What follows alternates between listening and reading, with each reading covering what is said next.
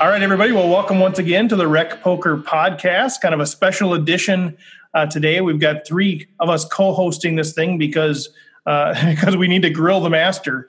We've got Stacey Nelson and Derek Smith here co-hosting, and we have Chris Fox Wallace on the line, who's going to share a little bit about the iNinja Resurrection, the relaunch of the iNinja brand, which is super exciting. The first event coming up here in mid-December down in Iowa. So Fox is going to chat a little bit about that, and then we're going to grill him on one of the issues that a lot of us less experienced recreational players have been struggling with, and that is continuation betting on different board textures and different situations, and knowing when should we be c-betting, when should we not. And I think it's something that continues to elude all of us, or at least to some degree. And I think every time we ask a pro like Fox, he says, well, it depends. And we know it depends.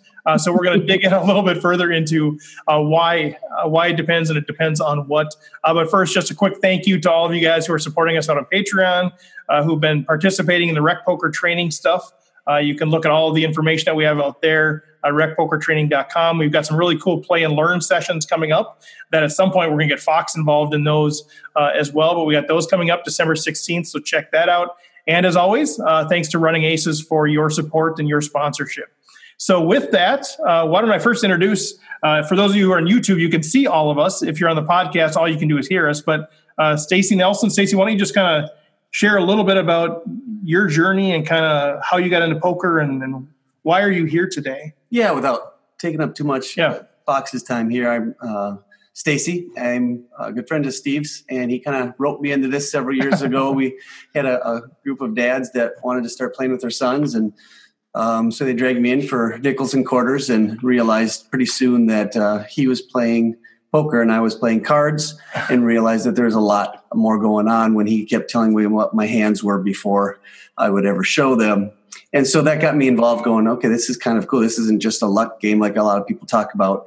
And so we started just talking poker, and the more we talked poker, the more we loved it, and the more we wanted to kind of grow the whole idea of people that are just wanting to learn the game. Yeah, and we're learning it together. Him and I are on this kind of similar path, similar journey. Derek, what's your deal, man? Also a rec player. Been playing for about 10 or 12 years, and just started with friends like everybody else, and kind of started to realize over time that, much like Stacey, there was a lot more to the game than I thought there was the first couple of years of playing, and had a couple good scores, tournament success here and there, and recognized that I really enjoyed the game and the psychology of the game, and in general, and just competing. I was an athlete growing up and through college, and eventually you can't compete that way anymore, but you can play poker for quite a long time, and I hope to. So I had a chance to come across the Rec Poker Podcast and meet Steve, and it was kind of similar to something I had brewing in my mind for quite a while, and I was like, oh my gosh, this is exactly kind of what I was thinking. So I had reached out to you, Steve, and ever since have been a supporter, a listener, and glad to take part in anything possible. So, and more than that, a pretty significant contributor too. So thanks for all of the contributions that you made on that deal. It's kind of fun to have this community that's growing, kind of learning the game together, and you're a big part of that. So thanks, Derek. Yeah, thank you. Absolutely. Yeah. All right, Fox. Well, we had you on a little while ago to talk about some rumblings of the iNinja Resurrection, but now it's here, man. It's upon us. We're on the eve of the greatness of the restart. So tell us a little bit about, you can give us some background if you want, or just kind of go forward, but what are we talking about here? Yeah, it is finally the real deal. And we have a couple of other big announcements coming. 2019 is going to be a big year. We have a number of significant events that are going to happen in 2019. But the event that's coming up are our actual resurrection. The zombies come back to life and they're in ninja uniforms. We just got the resurrection chips, which are going to be what people use to turn in to get their life back. I just got a picture of those, and they look great. So I'm pretty happy about it. We're going to be at Diamond Joe on December 15th at noon. And the resurrection concept, you just, when you go broke, you turn in your resurrection chip and you get 20 big blinds at whatever level you are at. So if you go broke, if you don't go broke until heads up and you go broke, you get 20 big blinds and the guy's got to bust you again. So when you use your when you use your last chip, when you put your last chips in the pot is really important. And it brings up all kinds of interesting poker questions about, the blinds are going to go up in 4 minutes and I have 4 big blinds left and I have 2 queens. Right. Should I go all in here? Lots of interesting questions there, because if you wait, when the blinds go up, you get 20 big blinds at a much, at the higher level. So that's super interesting. Because but if you can hold up with your queens, then you can maybe survive another level or 2, before you have to use it for the next 20. So certainly interesting conversations there.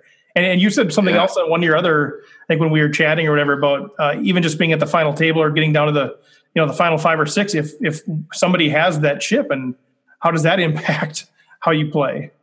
Yeah. What you'd love to be the only guy left with a resurrection chip with a good sized stack at the final table, because you can just pound right? really over that table. Yeah. So what was sort of the idea behind that? What did you, obviously the resurrection thing is because the rebrand, the brand sort of resurrecting a phoenix out of the ashes sort of thing. But did you steal this concept or borrow this concept from somebody else, or were you and Soja and Jordan just sitting around brainstorming with cocktails some night and came up with this scheme, or how'd you come up with this idea? The latter is exactly how it happened. Oh no. The 3 of us sitting around with cocktails brainstorming was exactly how it happened. But we're not the first place to ever do anything like this. The World Series had a triple bullet or something kind of event a few years ago that I played, where you got 5,000 in chips for each of these little chips that you turned in, and you got 3 of them, and so you could use them at any time, including when you went broke. And I didn't think as interesting as this. I thought it might be more interesting, but it really wasn't, because you didn't have to go broke to use them, and most people just bought in and dumped their 3 chips down and got all their chips right away. It's certainly, things kind of similar have been done before, but I've never played anything quite like it. And it was just how do we celebrate the resurrection, and how do we get a tournament that's themed like that? And when we came up with the idea, we all play tournaments pretty seriously, and we all thought that would be really fun to play. Yeah. So talk a little bit more than just the logistics of it, where it's at, what time it's starting, the date, the buy-in, all that kind of stuff. We're at Diamond Joe's in Northwood, Iowa, which is right on the border of Iowa and Minnesota, and it's right on 35. So from the Twin Cities, you just get on 35 and drive south till you cross the Iowa border, and you get off at the next exit, and you're at Diamond Joe's. Really nice place. We did an event with Next Level, which is kind of the iNinja parent company at this point, there last year, and we really liked it. It's a fun place, and it's the closest place to the Twin Cities to play No Limit Hold'em. So a lot of people head down there. They tend to have big bad beat jackpots, so a lot of people head down for the weekend and play and chase those jackpots. But the games are great. The table games are great. I know some people from the Twin Cities who really like to play craps, and there's a lot of dice games at Diamond Joe's too. So it's worth the trip. We'll be there December 15th at noon, which is a Saturday at noon. Late entry for at least a couple of hours. I should look that up. Probably a thing I should know.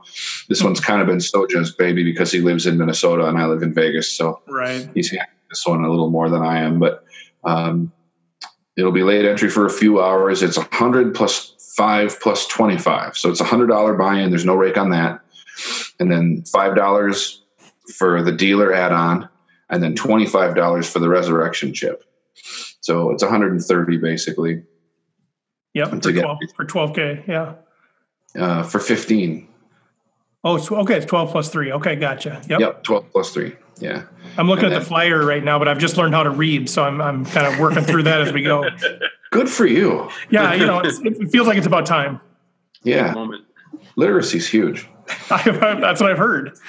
I went to Rwanda and they inspired me to learn how to read. So that was good. So 12,000 starting stack plus the 3. So 15,000, 20-minute levels, which is, we're at 15,000 chips, 20-minute levels for a one-day event. That's not so bad. It's, as a tournament player, I kind of look at each of these things that we put out and kind of like, I try to look at it from the critical perspective of a player. And at first, when Brian sent me the idea of 20-minute levels with all the levels in there and the big blind ante structure, right. I thought that's a little faster than I would like, but it's a $130 event. What are you going to do? Well, and I realized with 15K starting at 100, it's actually not a bad structure with 20-minute blinds. But when you add in the resurrection chip, it's a fantastic structure. It ends up being equivalent to a half hour or more structure because so many people are, everybody's going to have that resurrection chip. So everybody's starting with, a minimum of 17,000. If you go broke the first hand, you get 2,000 for your 20 big blinds. But if you, go broke in level 15, you could get 100,000. And so it actually adds a ton of chips to the structure, and it makes it probably equivalent to half hour blinds. So it feels like in those structures, it feels like, generally, at those stacks that are running aces, you kind of get to that, half the field around blinds at 500 to 1,000, somewhere in that range. So if you kind of use that as a general average, then people are on average getting 20,000 more chips. Yeah, that becomes a decent starting stack. And it's a lot of chips in play, especially if you can draw good. Absolutely. The only question becomes if they have enough chips. If if you get to heads up and both people are, both people have their chip and then they're both turning it in when you're at, 120,000, 240,000, some crazy thing, then the house has got to go get a big pile of chips from the back. I would like 4 million chips, please. They're using checks. Yeah, you can bring. Don't you have some iNinja or some next level plaques or something that you could bring? Yeah, we'll just write IOUs. Right, exactly. Well, Derek's been there. We'll do that like in our home game when we run out of chips. If we have too many rebuys, it's okay. Well, these white chips are now 100,000. That's kind of how we do things. Well, you guys play big. What's that? You guys play big. Oh yeah, go big or go home, Fox. That's kind of our motto. Yeah, the buy-ins are huge. You probably wouldn't be comfortable in that sort of a game. I would invite you, but it's probably a little bit higher. You'd have to go on U-Stake or something to be able to play our home games. Yeah, no, I can definitely find a backer. Just invite me, I wonder what your markup would be in our home game. We had Max Havlish came one time and just ran us over. It was really sad. So he's probably getting about 1.8 markup or so. Anyway, congratulations on the relaunch of the Ninja brand. Anything else kind of going on that you can share yet? I know you've got the big year coming up. Anything you want us to know about? How do we follow you on Twitter or Facebook? I know you got a few different Ninja handles. Kind of tell us how do we plug in now, or how do we re-plug in with iNinja? iNinjaPoker.com.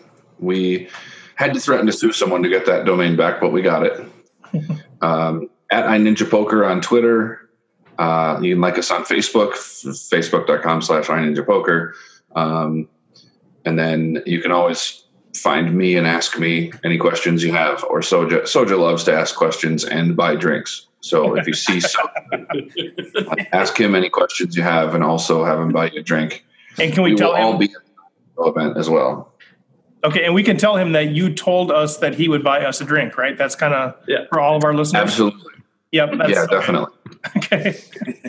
All right. Well, good. Well, unless there's anything else on there, why don't we shift gears to some strategy talk? Or did you have anything else you wanted to share about the tournament or iNinja or Next Level? No. Let's see if I can make myself useful. All right. Well, you already have. So we'll see if you can make yourself more useful. So this is obviously poker is an incredibly complex game, but this seems to be one of those things that keeps coming back as a question that I get a lot. I struggle with myself playing, but I also get this question a lot. And it really is around, I've got my pre-flop ranges defined pretty well. And so I open pre-flop, whether that's, let's just say for the sake of argument, I open, middle position pre-flop. There's no other action until a blind calls me. Somebody calls me out of one of the blinds. All right. And now what do I do when the flop comes? In some cases, obviously you don't hit the flop. In some cases, you already have a made hand and the flop is good for you. In some cases, the flop is really bad for you. You don't hit anything at all. And I think we struggle with, what should be our framework for that?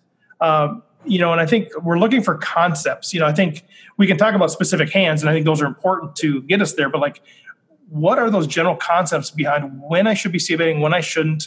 How much weight do I give to the board texture? How much weight do I give to my opponent? How much weight do I give to my chip stacks? And I know it depends on all of those things, but we're kind of, I guess, coming to you to say, all right, just help. And if nothing else, I'm super transparent in saying sometimes I'm just lost. It just feels like, I'm just making the wrong play all the time. It feels like in some tournaments, I'm c-betting when I shouldn't be, and I'm not c-betting when I should be. And maybe that's just variance, but sometimes I just feel lost. and love to just start the discussion there. I'm sure I can help with a lot of those things.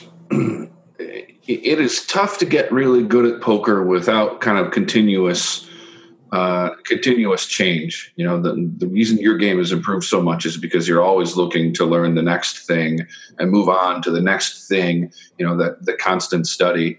But it is frustrating because you start off with learning, here are my pre-flop ranges. I'm always scared when somebody tells me I have my pre-flop ranges down, because that'll get you stuck in kind of the mid-level of poker understanding, because you really need to be altering those every hand and looking at what you can attack and who's likely to attack you and all the situations that come out of that. So I just wanted to say that so that you're aware that there's another step that you have to go, and when you get to that next step, you're not really thinking about pre-flop ranges at all. That the idea that you could create a chart and just play by this chart and you get to win is like enticing. We love that idea. You know, I love that idea too. If I could do that, I would, but it isn't a thing. It doesn't work that way. And everybody wants it to be a thing. Everybody wants to know the secret. You know, I have students all the time who will take a couple lessons and clearly be frustrated that I haven't told them the secret yet. As if I go, here's what you do, and you can go make $300,000 a year playing 5-10 now. And it's a lot of work and a lot of changing how you think about things, and just using a chart can make you lazy. So you have to do that in order to have a basic understanding of pre-flop play. But now that you've done that, start looking to the next thing. Don't rest on that pre-flop chart.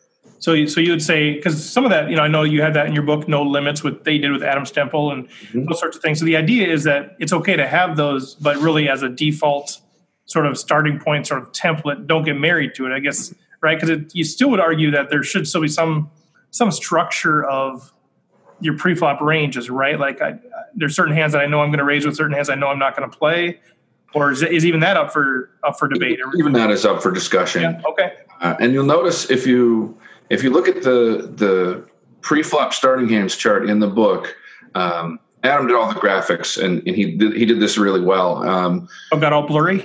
Where it gets all blurry in the later positions. We had a number of people call us and ask us if it was a typo or something. I'm sure. And it's not. Even though you write right in there, you say right in there, it's intentionally getting blurry. Yeah. Absolutely.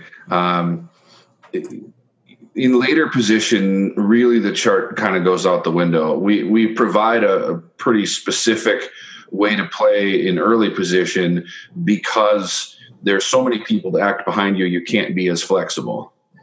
But even then, my range has changed significantly. Last night I played in a game where at one point I was probably playing 50 or 60% of the hands, and 3 or 4 hours later the game completely changed and I was probably playing 12% of the hands. You have to change drastically. In a tournament it might not be quite as big a change. This was a cash game, but so that is a thing to know. But as to the heart of the C betting and flop textures and all that kind of stuff, unrelated to that little comment that took up half the podcast. Well, no, I think that's important because I know that you'll say, or at least you have in the past, said, well, we can't talk about the post-flop unless we talk a little bit about the pre-flop. It all is integrated. It all works together. So I think that's good to at least start with that assumption that you're making there. So when you're feeling lost, it can be from pre-flop play. It can be that you didn't think ahead enough pre-flop and you got yourself in a tough spot. But often it is just that you don't know which factors to weigh. Yeah. And they're all factors that work with each other. You're considering all of them and you're not really weighting them. At least I don't see it as much weighting them as considering each one. Because some of them you'll throw out entirely, depending on the hand. But if we get the flop texture doesn't matter very much if we don't know our opponent's range. Now you will have game theory people, and I know that I'm kind of people kind of think I'm a game theory guy because I wrote about game theory for Bluff Magazine for a long time, but I'm really not a GTO style player. I've learned to be very exploitive and not to worry as much about playing unexploitable, and it's made me a lot more money. So when I think about flop texture, flop texture is not as important unless I know my opponent's range. So those two things work together, and those are the two things you're worried about in terms of understanding, how often they've hit that and how they're going to play against it. Then you're worried about stack sizes, because it doesn't matter, what his range is. If you don't know his stack size, it's going to be very tough to play against him. It's almost like everything is necessary, and you have to think about each of them, unless there's a reason to throw it out. So none of them are kind of twice as important as another in my mind. You have to know all of them. And then once you know them, you can think about how they affect the hand. So if you raise with ace king from middle position, the button flats and the big blind flats, and they're both, fairly deep stacks, but the button is 106 years old and has a John Deere hat on, and the big blind is 22 and has a Swedish accent and a 3-bet hoodie.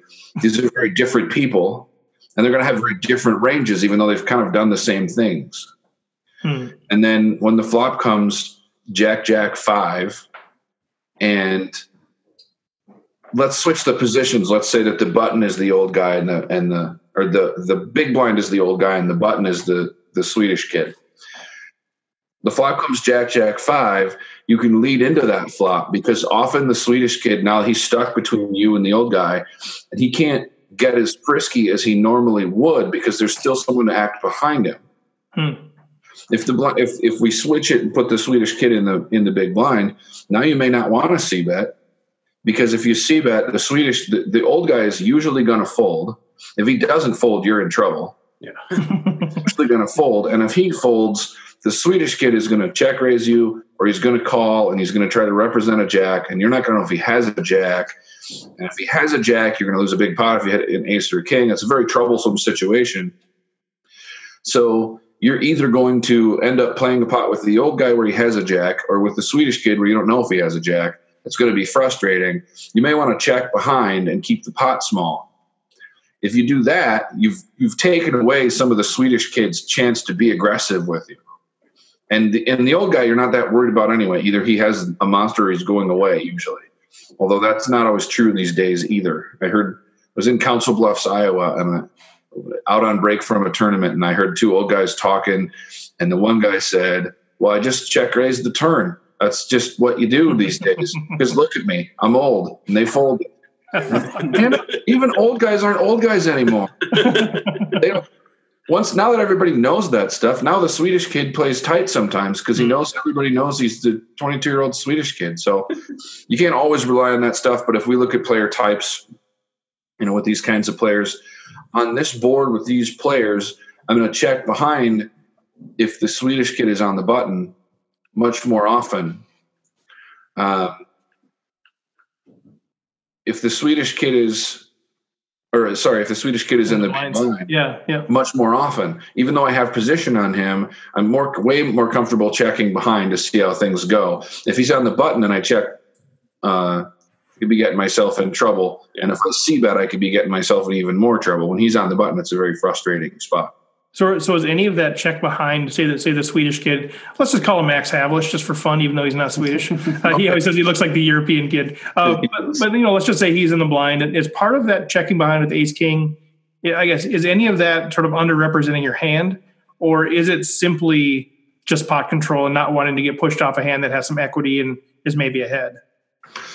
I don't think you underrepresent your hand a lot there, because I think a lot of people will check pairs there as well. I don't think it's going to significantly change how strong they think your hand is, but it does change what they think your hand is, and it gives you the opportunity to tell a lot of different stories without having to put a ton of chips in to figure it out. Because you might be checking back a jack there a lot of times too, right, against aggressive players. You could be that they don't know. Right. I'm not checking back a jack. Right. You're hoping to get check raised, right? That's what you're hoping. or just to get all the money in the pot. Okay. I'm almost never going to be checking back a jack there unless there's a crazy player who ships it in every time you check to him twice or something. So how does that change? How does that dynamic change if you have, say, pocket tens in that spot? Is that any different than the ace king? Yes. Pocket tens is not going to get any better. Ace king is. Okay. So I'm much more willing to c-bet the pocket tens there. If the Swedish kid calls me and he's in the big blind, then I'm going to check behind turn in most cases. Sometimes I'm going to get a read on him. Sometimes I'm going to catch a 10. Who knows what else might happen. But I'm going to check most turns behind and then call the river with most rivers because he's going to lead. If it's an aggressive player like that, he's going to lead the river and I'm going to call. And then I'm kind of setting it up as a bluff catch. But if you're playing against a really good player, that doesn't work because they're not going to give you that automatic bluff that, so many recreational players will give you there when they're kind of aggressive recreational players will give you that automatic bluff and the really good player won't. So you really have to know your opponent to know how to handle these situations. So in that case, you're betting flop because you've got a made hand and you're not likely to improve. You get called out of the blind by the aggressive player. You check back the turn. Part of that to underrepresent your hand, part of that as pot control, and then part of that to almost to induce a river bet by them. All three of those things. It does because it accomplishes all three of those things. It ends up being clearly the right play in a typical situation. But you have to be flexible enough to look at this guy and say, no, he calls one bet so often and then folds the turn a lot that I have to bet again, or he would never check raise me without a jack, so I have to bet again. You have to be flexible enough, but this would be kind of your foundation would be the bet the flop, check the turn, call the river. That would be equivalent to your pre-flop starting hands chart. You don't want to rely on it all the time, but it is your foundation. And then once I check back the turn there, I'm almost not obligated, of course, but I think the EV play is to probably call most rivers, right? Because they're probably going to fire unless it's really a scare card. I mean, because you've underrepresented your hand, you're sort of, like you said, turned it into a bluff catcher. That's sort of a standard approach there. Absolutely. You don't want to turn your hand into a bluff catcher if you're not going to call. Right. Exactly. Yeah. If you're checking turn to be able to induce a bluff, you have to be able to call, right?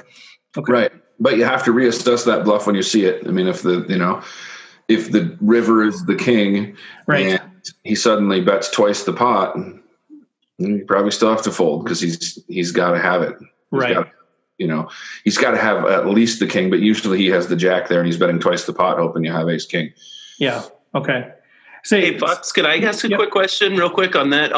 With the tens, I'm curious because I feel like a lot of times rec players are told like we're not betting or checking or whatever to sort of see where we're at, but it feels like innately that's kind of why we are choosing to do what we do to see what the next action is. But I feel like I regularly hear that, that used to be a thing that you'd kind of, bet to find out where you're at or whatever action you take to see where you're at. And it seems like that's kind of frowned upon, but it also feels like most of the times when you hear people explain some of these situations, that's really what they are doing. And even kind of a bit of the way you describe playing the tens makes me think that that's a bit of what's happening.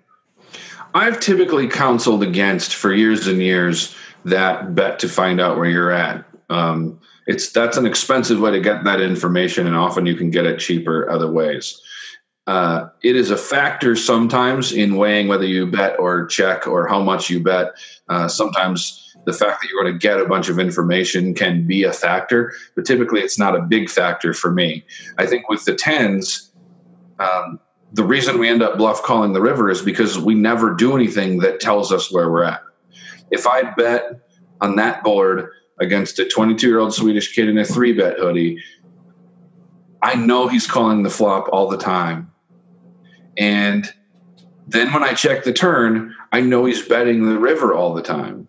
So I have no definition on his hand at all, which is fine because getting definition on his hand was going to be very expensive for me. Instead, calling the river is more likely to be expensive for him.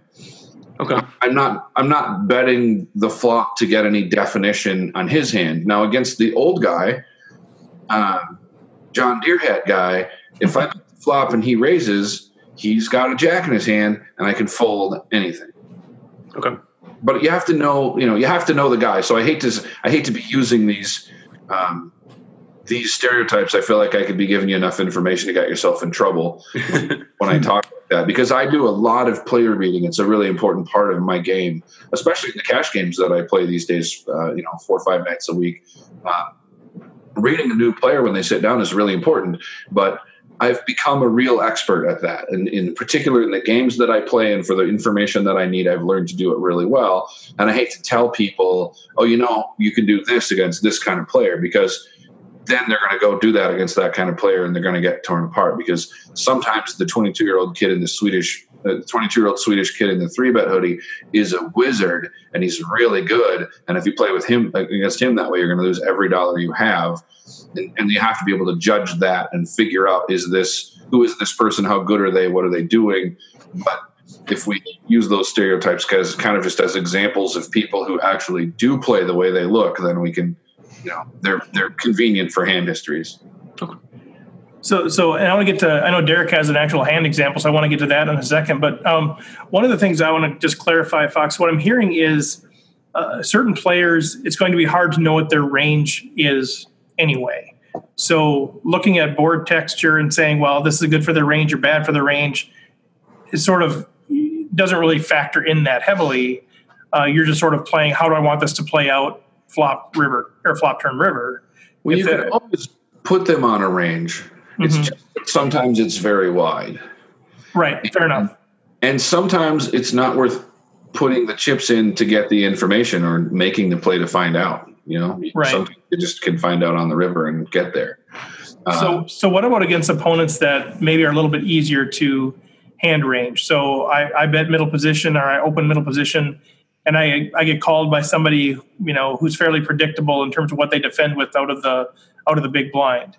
Maybe I know they're 2 Broadway cards, or pairs up to 7s, or if I kind of know what their general defending range is, in that situation, when the flop comes, how much are you thinking about their range when you're deciding, is this? I guess when you're looking at the board texture, are you saying this is better for my hand, or for my range than versus their range? Or are you simply just thinking about their range and saying it doesn't really matter how it is for my range? I mean, what's sort of going through your mind when you are making a determination if you're going to c-bet against somebody who defends with a fairly predictable range? So there's some very good players, like Matt Berkey's an example. I know you've had him on the show. Yeah. Who play a very GTO style. I've played with Matt, and I know that he's not all GTO, that he actually does pay attention to his opponents and exploit them. But what he teaches is very GTO. And a lot of very good coaches and very good players have a very GTO approach, a very unexploitable approach. If you're doing that against a player like this, where you can really read and you know a lot about, especially if this is not a very strong player, you're giving up a ton of value. If you look at this player, but then again, if you're playing the best players in the world, which often Matt Berkey's playing against, then you have to have the GTO there and be using it. I don't need the PO solver to play against someone whose ranges I know that well and who is a typical recreational player. If you're playing $200 tournaments in the Midwest like you do a lot, and you run into a guy whose range you should and you've got position on him, and he just called from the big blind, you should be ecstatic. Like, you're going to crush that guy. Yep. This hand, he's in real trouble, because not only do you know his range, and you know that it's all, basically shoulders and torso, because if it was head, he would have 3-bet. Right. And if it was below the belt, he would have folded. So you really know where this guy's range is, that whole strip of his range. And then you can look at the flop and compare it to the flop. Whereas if you're playing GTO, you look at the flop and you think, how's he going to view my range on this flop? And you're thinking multiple levels of, how do I handle this in a GTO situation? But in the situation you're describing, you just look at his hand and how did he hit this flop? How often did he hit this flop? And then your hand only tells you just what do you want him to do? How do you want to manipulate this situation? If the flop is 10-9-8, you don't love that board against a torso defense range.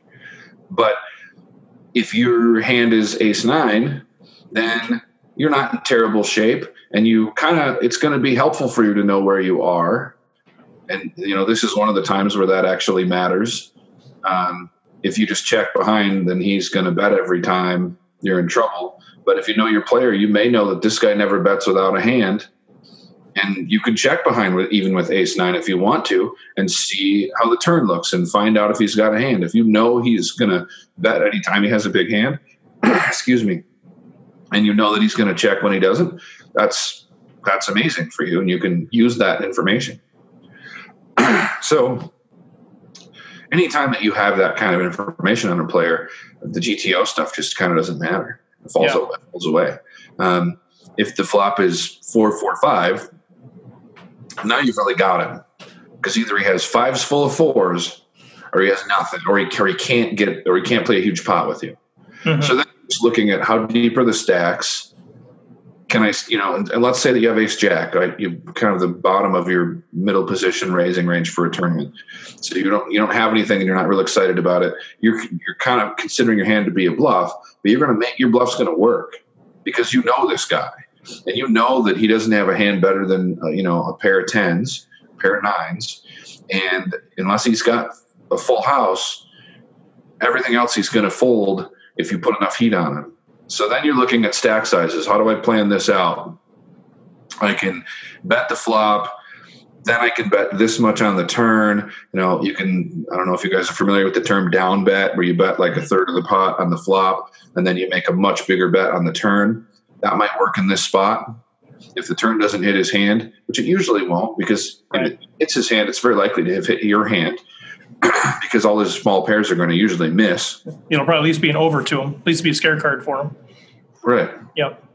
So you can down bet the flop and then bet bigger on the turn and chase him away. You can also, if you know this guy and you know that he's going to do certain things, you can bet the flop and bet like 2/3 of the pot on the flop because you know he's going to float, and then check behind on the river or check behind on the turn and then raise him off it on the river. If you know this guy, just take the pot away from him on the river, because think how intimidating that river raise is. So if it's you, as an example, and I raise the river in that spot, you're going to fold the vast majority of your hands. You're going to have to have at least trips to consider calling me. Yeah. But your game evolves constantly, so maybe that's not true anymore. Well, no, you know it's true. How many pots have you taken from me over the years that you had nothing? I've never done that. I wouldn't do that. Never, I'm sure. Yeah, no, that's good, man. That's good stuff. And that's just sort of that, a lot of, I hear you guys talk about it, and it's so second nature. You're like, well, then just do this. Well, then just do this, and then just do this.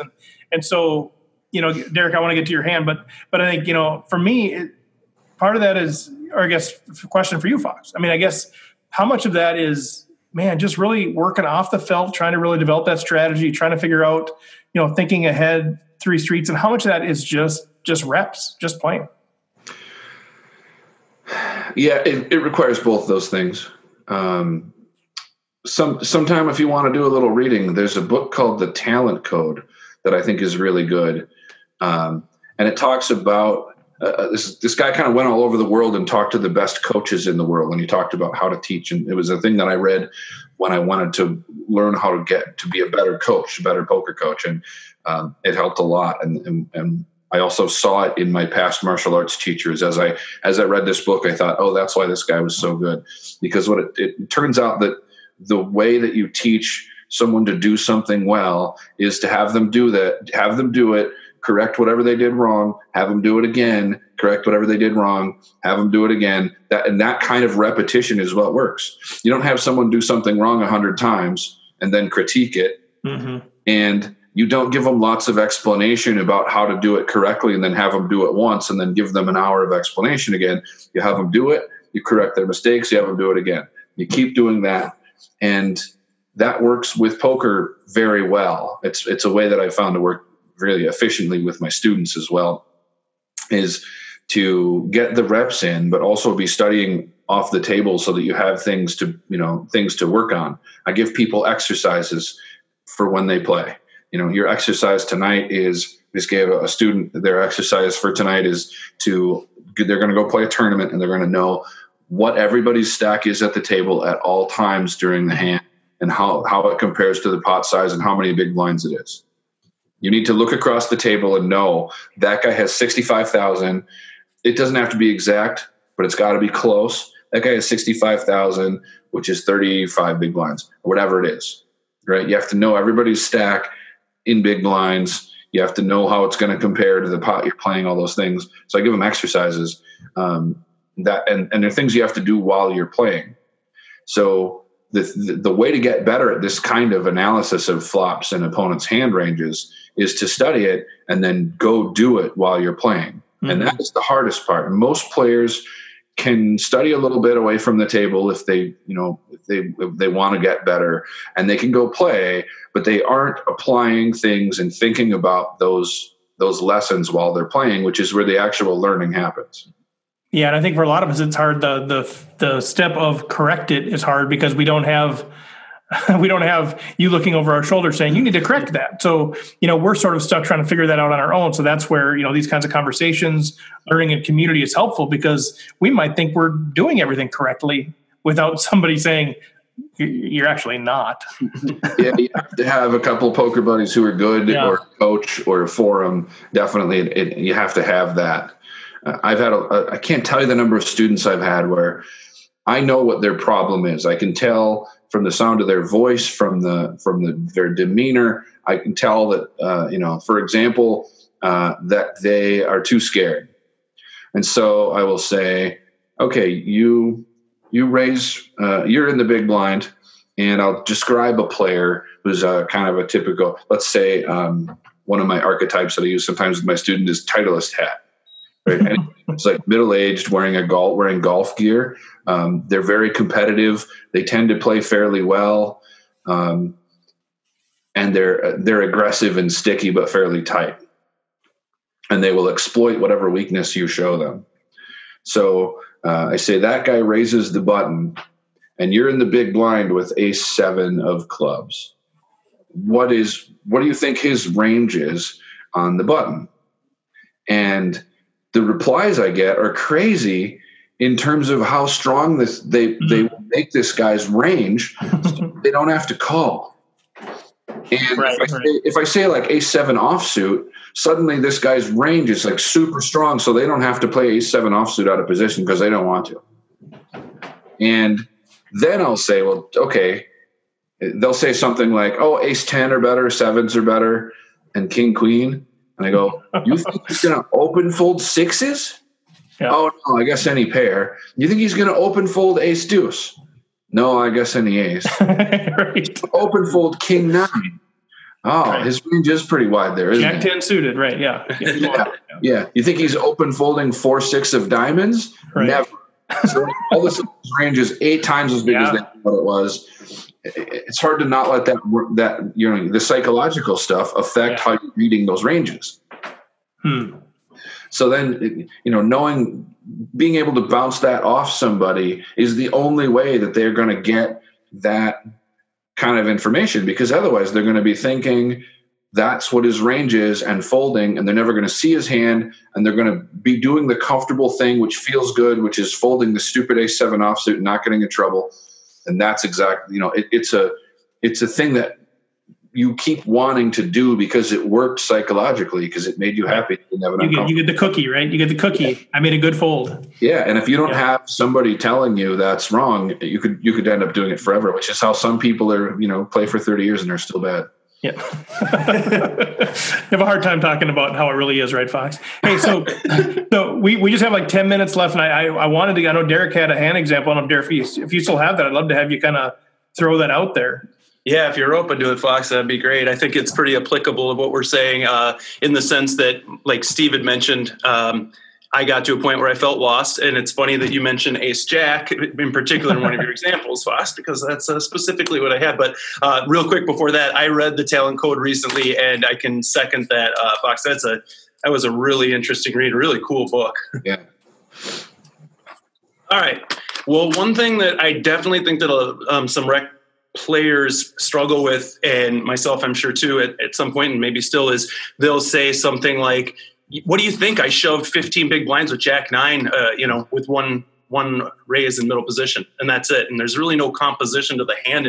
And so I apologize if it feels a little aggressive, but I think that as players, if we want to be able to get better results and learn from players that are better than us, you have to have greater detail than what you're providing when you kind of walk through a hand history, or else you're kind of just looking to sort of have someone go, yeah, I think I would have did that too. Oh, good. I feel all right about it. So the hand here was, we were 6-handed, final 6, final table, 5 got paid. The hero, I'll call myself the hero. I was chip leader with 220K, and the villains got 160K.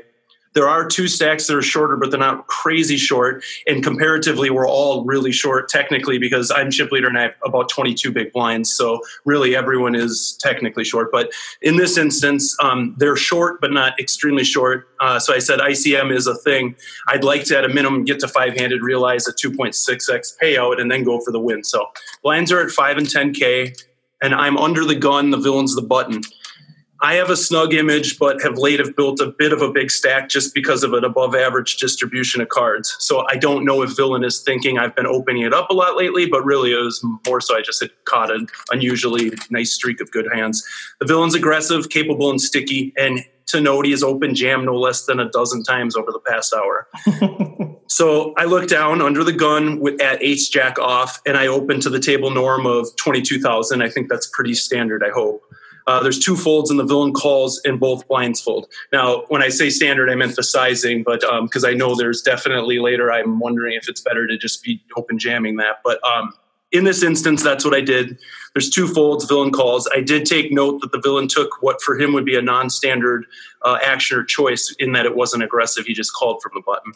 Yeah, he's got a re-steal stack. He should be repping his range, so... It definitely made me, it had me thinking he was really polarized in, does he have like aces or kings and he's really just trying to get me, playing it tricky. Otherwise, it really feels like he's got probably some pretty good, some garbage. So the flop is 10-7-4 rainbow. And I realize this is definitely better for the villain's calling range from the button. But I also think I'm still likely to be ahead here. And if I check and he bets, I can check call and see a turn. But if I don't improve, I'll have to give up and check fold probably on the turn. So I elect to c-bet and do so for about 40% pot to 24,000, and villain calls. Do we think that, in this instance, we feel all right so far?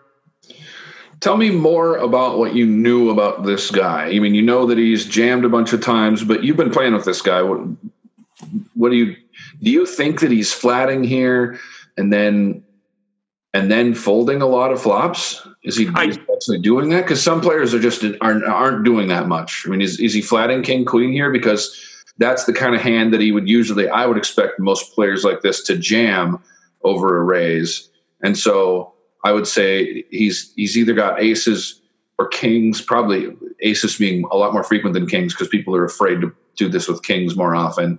Or does he have a pair of sixes?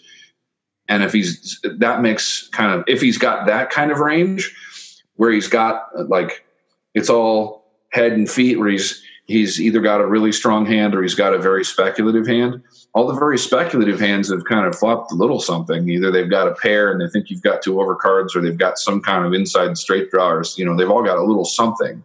Yeah. But if he's the kind of player who could have, ace 9 or king jack here, which would be really bad if he's he's terrible if he's playing king jack this way in this spot. But if he's that kind of player, then you c-bet.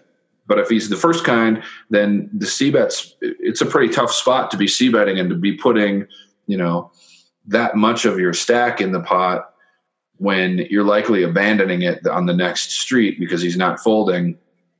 And you may be better off checking and reassessing, and you could always check jam here. You've got the chip lead. You're going to be scaring him. If you lose, you're going to be hurting, but you're still going to be alive, and you're going to have 2 overcards when he calls, and he's rarely going to have a good enough hand to call unless he's got aces, and you've got an ace blocker. Yeah. I think specifically what you said, the first part, I thought of that because I had wrote here, at this point, I take note that the villain is very capable of floating, and I think he'd be looking to steal the pot if I don't, If I check it, I think he's going to be looking to steal that then on the turn for sure. So I think he's capable of floating, and because of that, I guess I thought, I said specifically, if I turn a jack, then I'm probably going to look to check to induce just that exact same situation.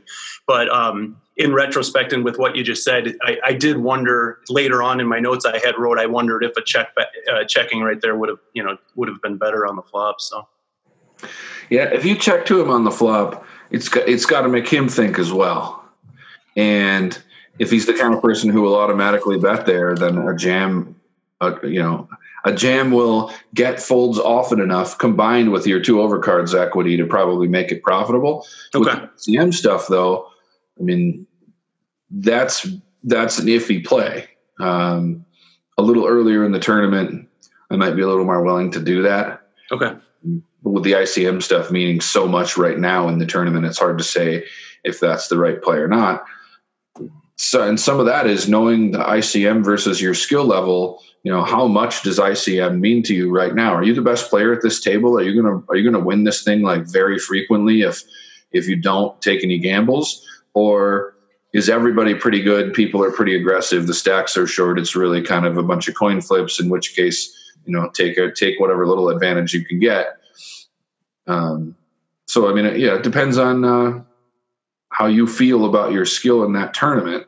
Okay. And then, all your thoughts on this player make it a lot easier to assess this hand history for sure. Like it's a very detailed hand history that makes it easier to look at, but it is a tough spot.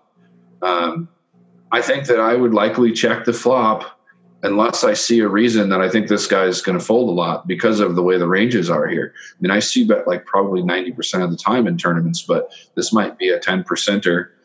And this is another reason to really learn to watch your opponents, because if you watch this guy watch the flop instead of watching the flop yourself, you will often have a good feeling about whether you should be betting here or not.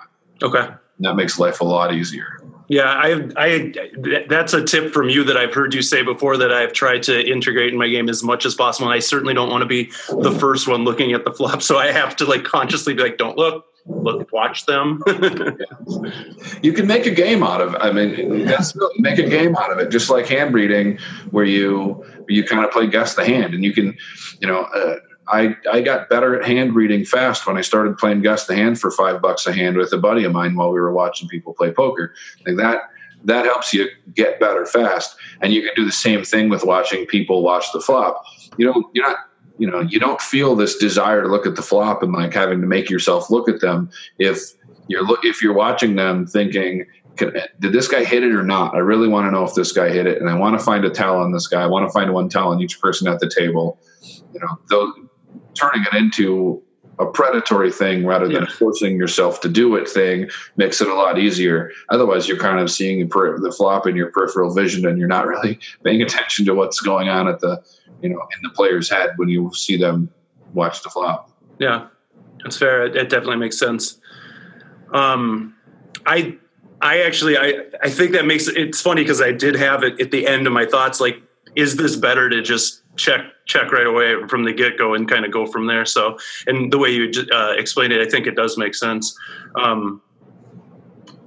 There is a continued action, but I do feel like even that was pretty helpful. So do you want me to continue, or what do you guys think? Yeah. We probably got to wrap it up pretty quick, but if you want to continue on the hand, go ahead, do it pretty quick. I want to honor Fox's time, and that's why I wanted to be sure I didn't know where you're at. I got to wrap up here in a couple of minutes too. So, but I mean, if Fox, if you're open to it, we can kind of quick go through the rest of it. Yeah.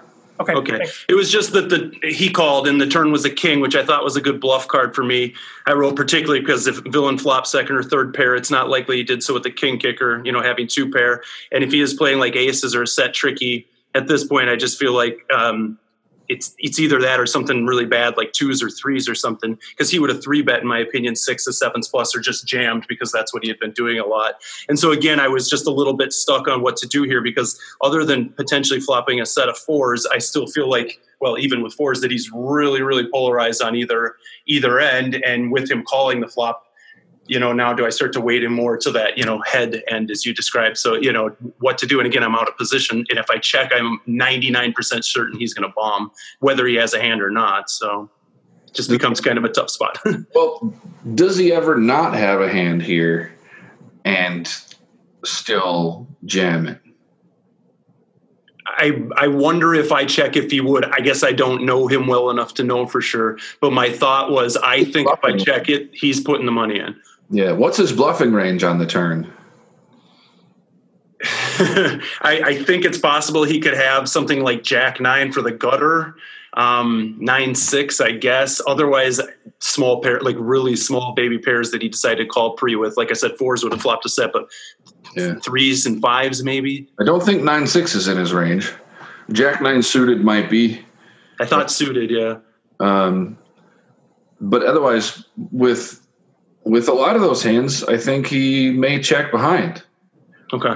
I mean, if he's got a draw, if he's got a small pair, you've just told him when you check the turn that you don't have a pair yet, and he may check behind to keep the pot small. Okay. This depends on your knowledge of the player specifically, but he may check behind to keep the pot small. If he's got Jack 9, he's going to check behind and try to, make it see the free card. Yeah, at least some of the time. And then you're kind of weighting behaviors like you weight ranges, But I don't think that he bombs a lot of bluffs here because I can't find a lot of bluffs that he would do that with. At least if he's a typical player of the type you're describing, and if he's a very predatory player who just wants to steal the pots, then maybe he's jamming 3s here. But a lot of people will just check behind with 3s as well. So if he jams, it becomes a little less likely that he has 3s and a little more likely that he has a real hand of some kind. Okay. And given the ICM, it really is. It's really risky to put more chips in here. Yeah, I understand that. That makes sense. It's frustrating to bet flop, check, fold, turn because you feel like you've been taken advantage of. But in this case, not necessarily. And the ICM kind of means that since he's got position and he's willing to put chips in, that he gets to take advantage of you right now.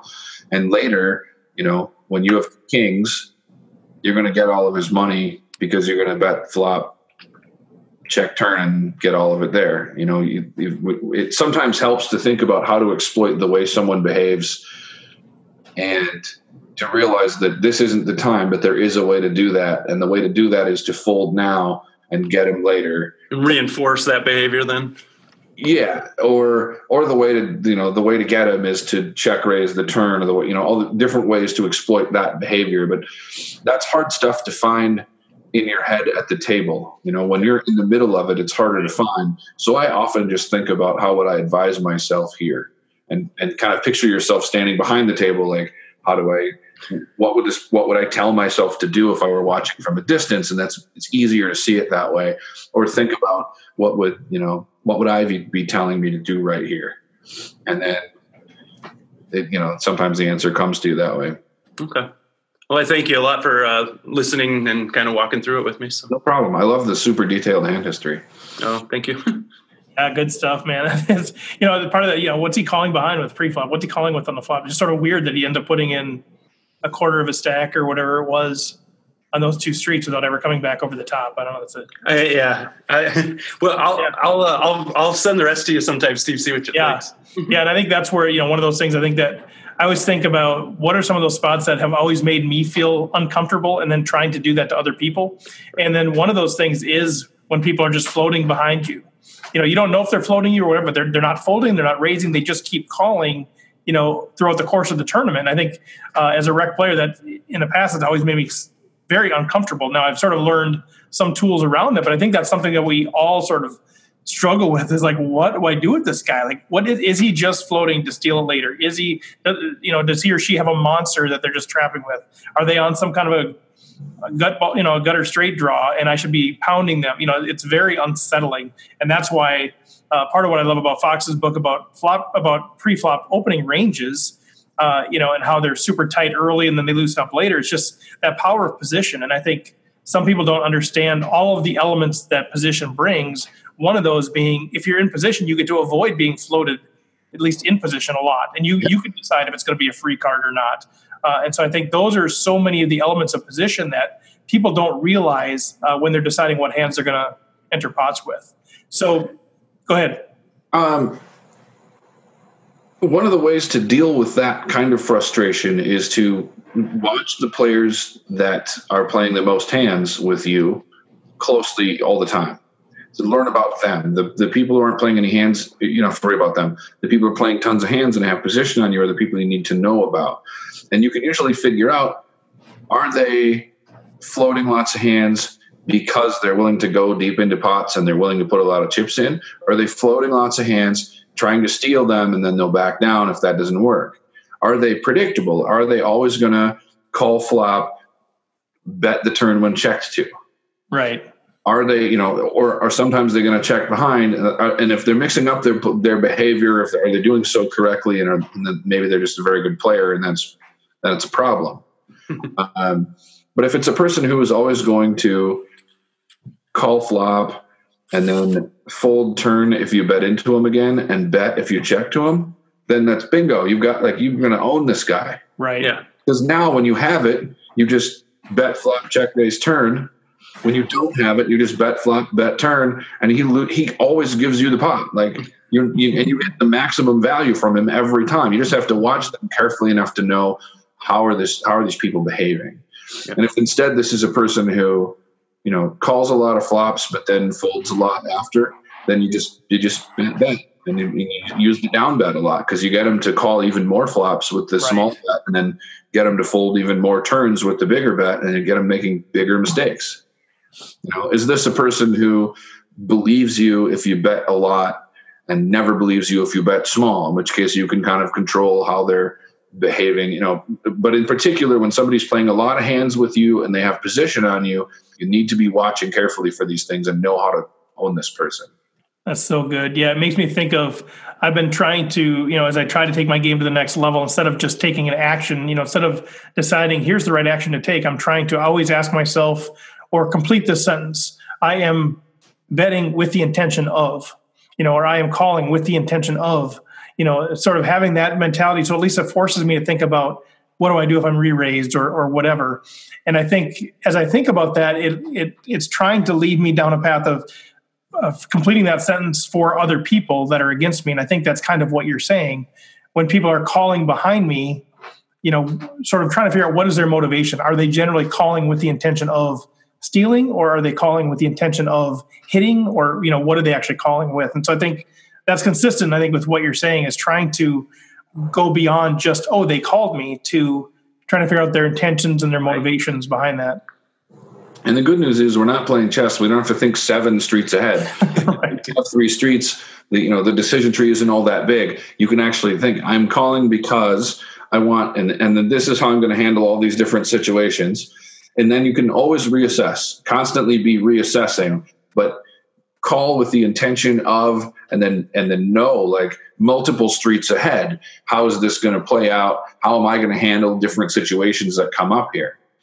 If it was, if we're playing with 10 streets, it would be impossible, but we're playing a game that really isn't, that's very complicated in a lot of ways, but isn't that complicated in terms of the number of decisions we're going to have to make. And we can think pretty far ahead, group things into ranges.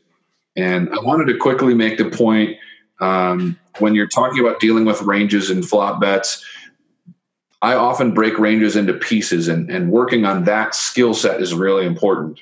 And so when you, instead of considering every hand, all the range, all the combinatorics, and how many possibilities there are, and all these things, right? This is the Rec Poker podcast, not the Pro Poker podcast. Right. You guys aren't going to spend hours and hours with me on a spreadsheet trying to learn to do this for a living. Right. So as rec players, the best way to do it is to break the range into pieces that are the equivalent, the same equity against your hand. And that is a thing you can practice at the table and get very good at through repetition. So, the flop is ace 6-4, and you have a pair of 9s, and you bet and your opponent calls. Right now his hand, his range is sets, aces, any ace. That's about it. Straight draws, maybe, if they were some loose sort of player. Yeah, right. If the 6-4 are 2 hearts, then you've got to include all the hearts, including aces with a heart draw. True. Ace and hearts kind of thing. Then you look at those in how they play against your hand. Like you're beating the flush draws, but you're only, a 2-1 favorite at best. They're likely to have overcards with a flush draw. If you've just got the ace 6-4, you're facing sets and aces, and that's bad. That's a bad news situation, and you're in real trouble here. If we get a different flop, if you have ace king and the flop is 10-3-3, there's a couple callers of your initial pre-flop raise, and you bet and you get called. When he calls, say it's 10-3-3 rainbow, he's either got a 10, a 3, or a small pair. If he's got a small pair, it plays the same as a 10. If he's got a 3, it plays very differently. So you put it in two ranges. Either he's got this pair that he might be able to fold, whether it's a 10 or a pair of 6s or whatever, or he's got a 3 and you're in big trouble. So then you figure out how to play against these two ranges and how he's going to respond with these two ranges. What you know about the player, is he going to call another bet with a 10 or with a pair of 6s? Or if I make a big bet here, is he just going to put me on aces and fold like a lot of people do? If he's got a 3 here and I check, is he going to check it behind or is he going to bet it? If he's got a 10, is he going to check it behind or is he going to bet it? And if you can answer some of those questions, you can know how to get away from the pot when he's got a 3 and how to steal the pot from him when he's got a 10 all the time, and break it into those two ranges and then knowing your opponent and how they will play with those ranges. So think about breaking the ranges into useful pieces, and that helps you play against people on the flop a lot better. That is really good. That is good stuff. Yeah, it makes sense. Yeah, fantastic. Well, I want to let you go, Fox.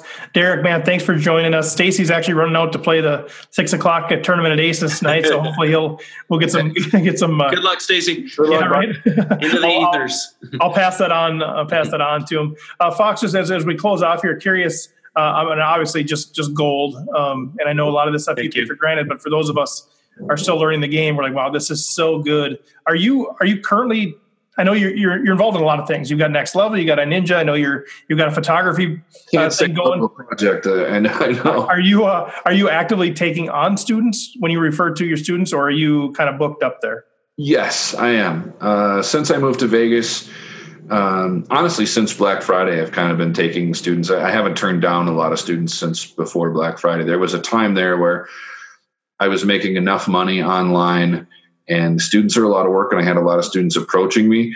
The hardest work I do is not poker. It's definitely students. It's because I feel like I have to be right all the time, and I have to make sure that it's hard work, and it's a lot of preparation to make sure that you give people the value for their money.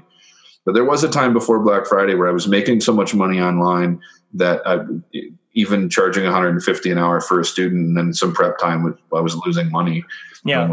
But now that that's gone, I'm taking students, whether people want to fly into Vegas and do a day of lessons here, or whether you want to do lessons on Skype or Zoom.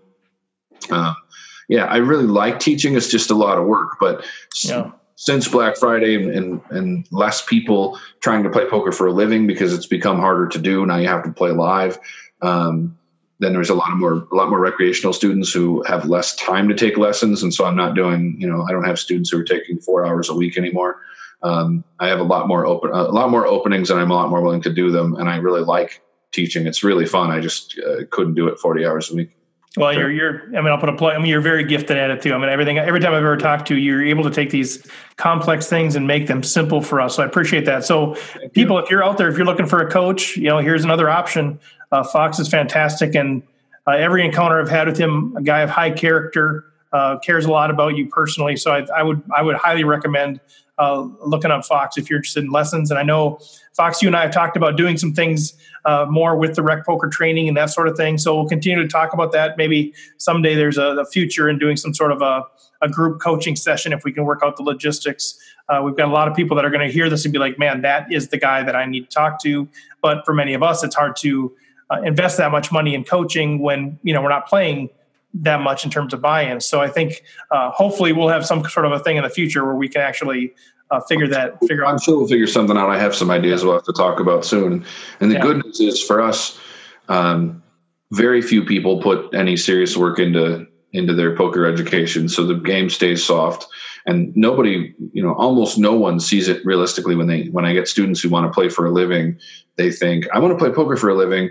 I'll take a few lessons. Right. Right. Would you approach being an attorney that way? Are you kidding? What? You can't make real money doing anything without spending a year or two at least studying hard. Yeah. And spending some money on it. You don't just get, you can take a 9-week coding boot camp for $10,000 online and learn to code and make real money, but you're going to spend $10,000. Right. Take 3 coding lessons and then you're just off crushing. And most people think that that's how it works. Even most people that want to play for a living think that that's how it works. They just, I read a book and I took 2 lessons. I'm ready to go and I should be making pretty good money here. And then 6 months later, they're back at their job, because it doesn't work that way, But when people see it as, I can make a living doing this, or I can make a nice side income doing this, and this is all money invested in education that's really wisely spent, then they do really well. If you can spend, if you're paying me $100 an hour and it's increasing your hourly rate by 50 cents an hour every time you take a lesson, that's a steal, as long as you're going to play more than 200 hours of poker in your life. Right. Then it becomes just like an amazing investment. But luckily for us, most people don't see it that way, because I would hate if my hourly rate plummeted because everyone was good at poker and I had to do lessons all the time. Right. All right. Well, good stuff. Any final words, Derek or Fox? Just thanks. Yeah, thanks for coming on, man. I'll see you all at iNinja. Thanks for having me on. All right. Take care, y'all. Bye. Be well.